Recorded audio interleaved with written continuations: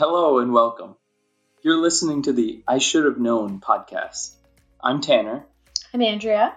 And I'm Soups. And we'll be discussing an interesting topic today.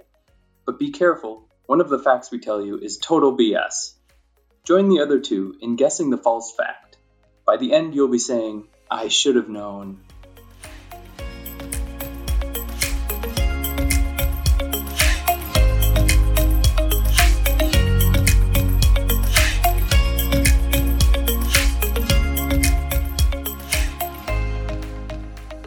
Hello and welcome to the I Should Have Known podcast. I'm Andy and I'm here with Tanner and Soups. And Soups is hosting an episode today about the iconic band, the Beatles.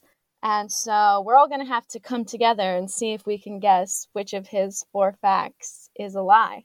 So, Soups, what you got? Thank you, Andy. Also, everyone please admire my pun. Thank you. You're welcome. All right. Virtual claps. Well, yes, that's correct. I'm going to be talking about the Beatles, the band, not the insect.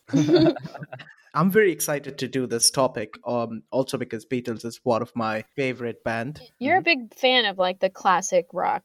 Absolutely. Huge fan of rock and roll, let's put it that way. Yeah. There you go. Yeah. So one of the most influential band of their time, Beatles, they were formed in 1960. Actually, the band was started by John Lennon when he was in high school, and he formed a band called Blackjacks with a few of his mates.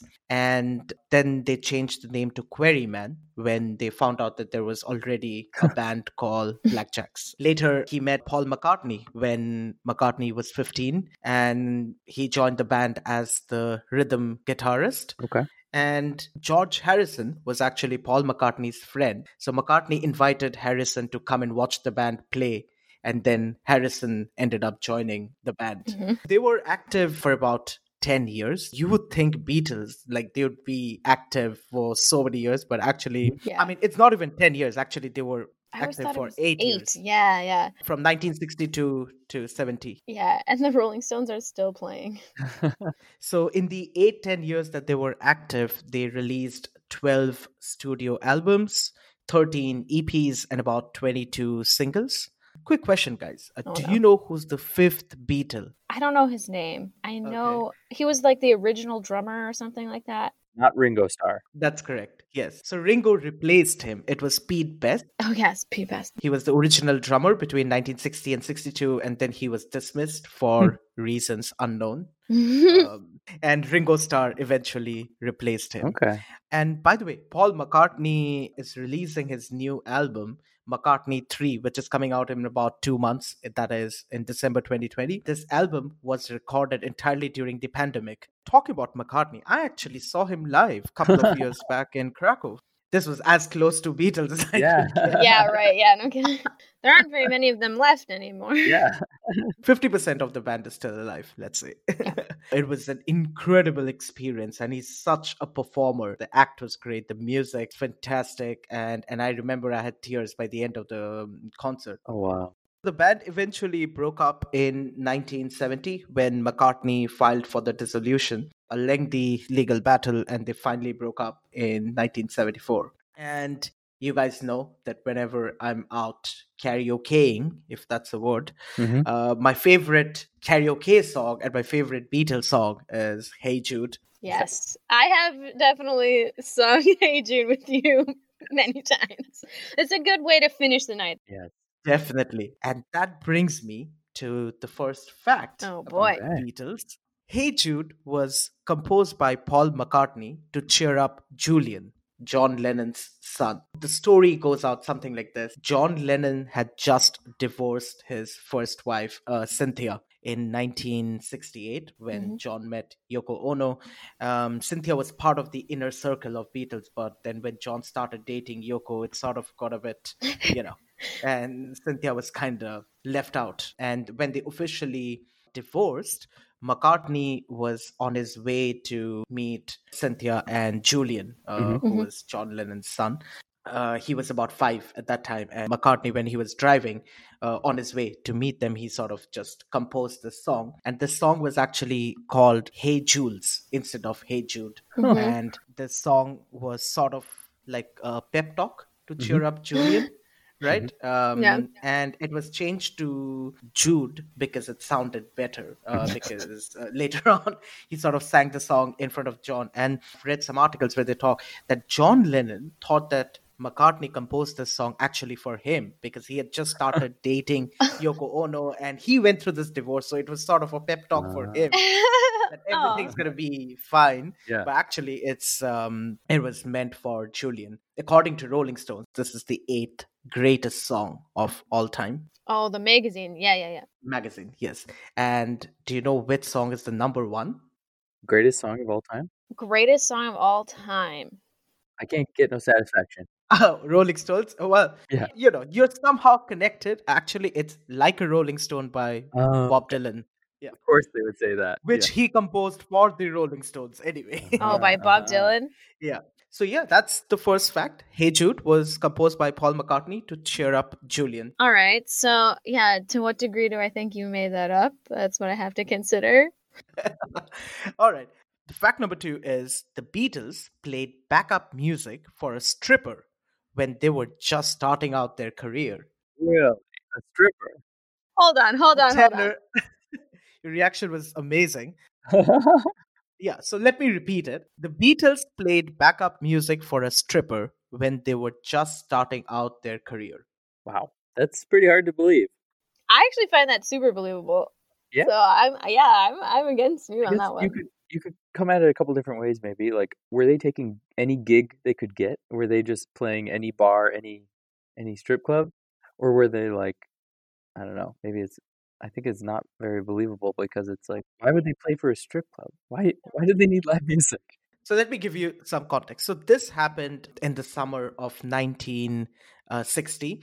And he mentions that they were teenagers just starting out their career. Sure. But the Beatles, when they released their first commercial single, which was My Bonnie, they weren't actually called the Beatles. They were called Beat Brothers. That was the name. But anyway, this story with the stripper is sort of a legend. Uh-huh. This came out during an interview with this journalist, I forget the name, in 1963, as an upcoming band. Mhm. And so the Beatles, they talked about playing music for Janice the stripper. The journalist concluded the article by saying that this band has like a really bright future. And, because the story became so popular, so it's sort of unknown whether the name of the stripper was Janice or Shirley, but it was definitely one of them. It wasn't Bonnie. It wasn't Bonnie. No. And the band's manager at that time, Alan Williams, he actually made a lot of money by booking the Beatles to do the stripper gig. And the legend also goes something like that the stripper would just bend over in front of the band while doing her routine. Trying to mess up their beat or their rhythm. Something like that. And Beatles were just like really overwhelmed with everything Yeah. that was happening. And they did it only for a week, though. Is that believable that they only did it for a week? Yeah, I mean, it makes more sense if they was in the very beginning of their career and they only did it for a week. It wasn't like, Yeah. I have heard that like they famously took like any gig and they like practiced Yeah. constantly. So Yeah. that's not that unbelievable to me. Sure. We'll see. So, fact number 3, Bob Dylan, Marilyn Monroe, Karl Marx, Marlon Brando were among the 58 people in the Sgt. Pepper's Lonely Hearts Club Band album cover. Okay. Do you know the Sgt. Pepper's Lonely Hearts Club Band? yeah, I know the picture Yeah, you're of talking course. about. Yeah. Everyone is in crazy clothing, right? Some of them have like full-on military outfits, all different colors, and Yeah. there's like a bunch of flowers in front of them. It's all displayed cool, and there's like a ton of like cutout faces in the background, right? Exactly. I think I know it. This was Beatles' 8th studio album. It Mhm. came out in 1967. And also the cover is sort of the most iconic, right? Very Yeah. distinct. There were a total of 58 people. And this concept was actually, the first concept was by Paul McCartney. And I think at that time it cost around £3,000 to design it. So which is a lot of money Wow. to just design an album cover. Okay. I don't know why it would cost that much, but okay. They had to like literally physically cut out their pictures. Yeah, Photoshop was a lot harder back Yeah, then. they didn't have Photoshop. There was also the idea of having Jesus and Adolf Hitler, but they Wow. were eventually dismissed. And then Mahatma Gandhi was also dropped for unknown reasons. And one of the Okay. most prominent faces that were missing from these 58 was Elvis Presley. And the concept was having these four Beatles, right? Themselves, they appear in this costume, which looks like that they Mhm. have just come out playing some concert, and Mhm. these influential people were there to watch this concert. That was Mhm. the idea. The critics, they said that this album bridged a gap between pop culture and high art. Oh, okay. And the people who were there, the 58 people, right, including Bob Dylan, Marilyn Monroe, Karl Marx, and Marlon Brando, they were all individual inspirations or influence. Mhm. So each Beatles picked their selection of Sure. people who they Okay. would want. Interesting. That year, I think this album won 4 Grammy Awards, including the Best Album of the Year. Wow. I believe that, yeah. I've definitely heard conspiracy theories of like predicting someone's assassination or something. I don't know. I mean, I think people went a little wild with Beatles. Like everything, Yeah. like the Paul is dead thing. Everyone has a conspiracy theory about some Oh part of yeah, the Beatles. that's what it is. It's that album gives away that Paul McCartney's actually been dead for like this entire time. You know what? I can guarantee that he's not dead. 'Cause No, he got replaced by a Ah. fake Paul, and you're just duped, Ah. Soups. You just don't even know. He's just a fake I want my Paul. money back. Yeah. The real Paul has been dead for decades, Wow. okay? A fun fact related to that. I'm not sure if this fact is fun or not, but a fact. Mark David Chapman, the chap who killed Yeah. John Lennon, after he shot John Lennon, he stood there reading J.D. Salinger's Catcher in the Rye. Right. Yeah. And he claimed that the book was his inspiration. And Chapman revealed that he wanted to murder Lennon after seeing him on the cover of Sgt. Pepper Lonely Hearts Club Band. Oh no. Yep. And he actually also wanted to kill Johnny Carson, Elizabeth Taylor, Jacqueline Kennedy, but Lennon was easier to find. Oh my god. Back to Beatles, the band, not the insect. Cut all this. That's my joke of the day. Fact number 4 is Ringo Starr was inspired by Indian classical music. So, as we all know, Ringo Starr, the drummer of the Beatles, he got the first idea or first inspiration when the Beatles, they were shooting for their film Help Mhm. in an Indian restaurant in 1965, and they had this scene where there's a lot of Indian instrument. Ringo Starr was really inspired by the sound, by the rhythm. He became so inspired that he moved to India, and he was then drawn to Indian spiritualism. He took lessons from the great Pandit Ravi Shankar, and he took tutelage under this guru called Maharshi Mahesh Yogi. And Pandit Ravi Shankar actually considered Ringo Starr as his younger brother. And the Beatles song called Norwegian Wood, Yep. which released in 1965, is sort of a direct influence from this Indian connection. And then he got all the other 3 introduced to Indian culture and Indian mysticism, spiritualism, and the entire band, they moved to India in 1968 to take part in a 3-month meditation course in this ashram in Rishikesh, and it's become like it's a tourist spot now. Ah, okay. Okay.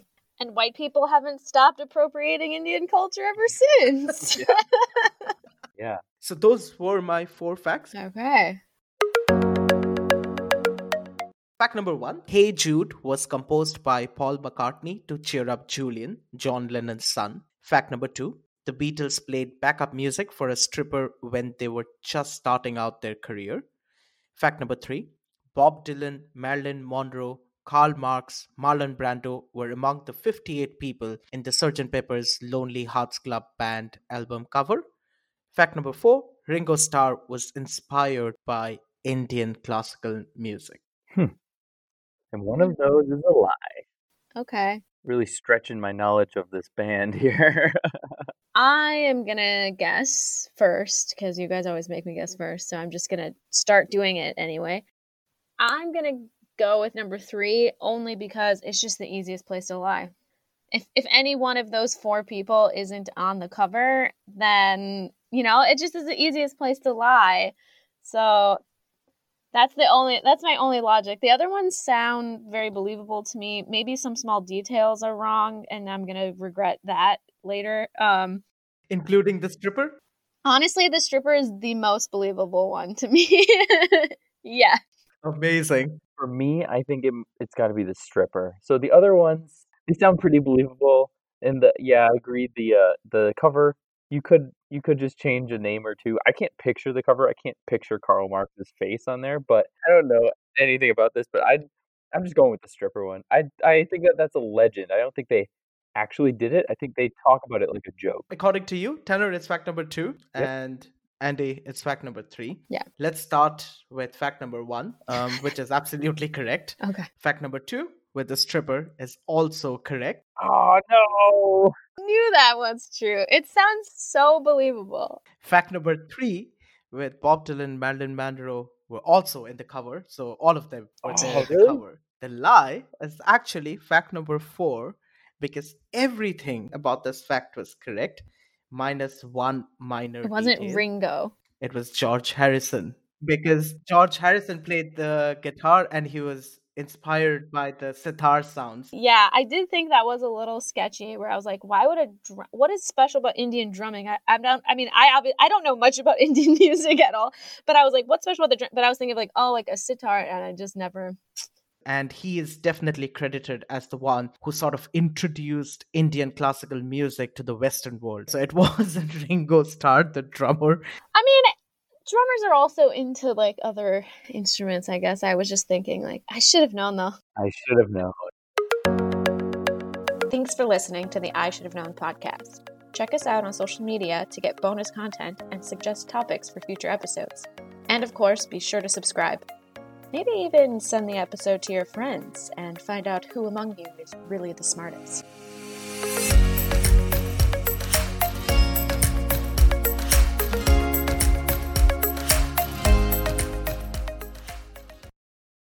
I love pumpkins too.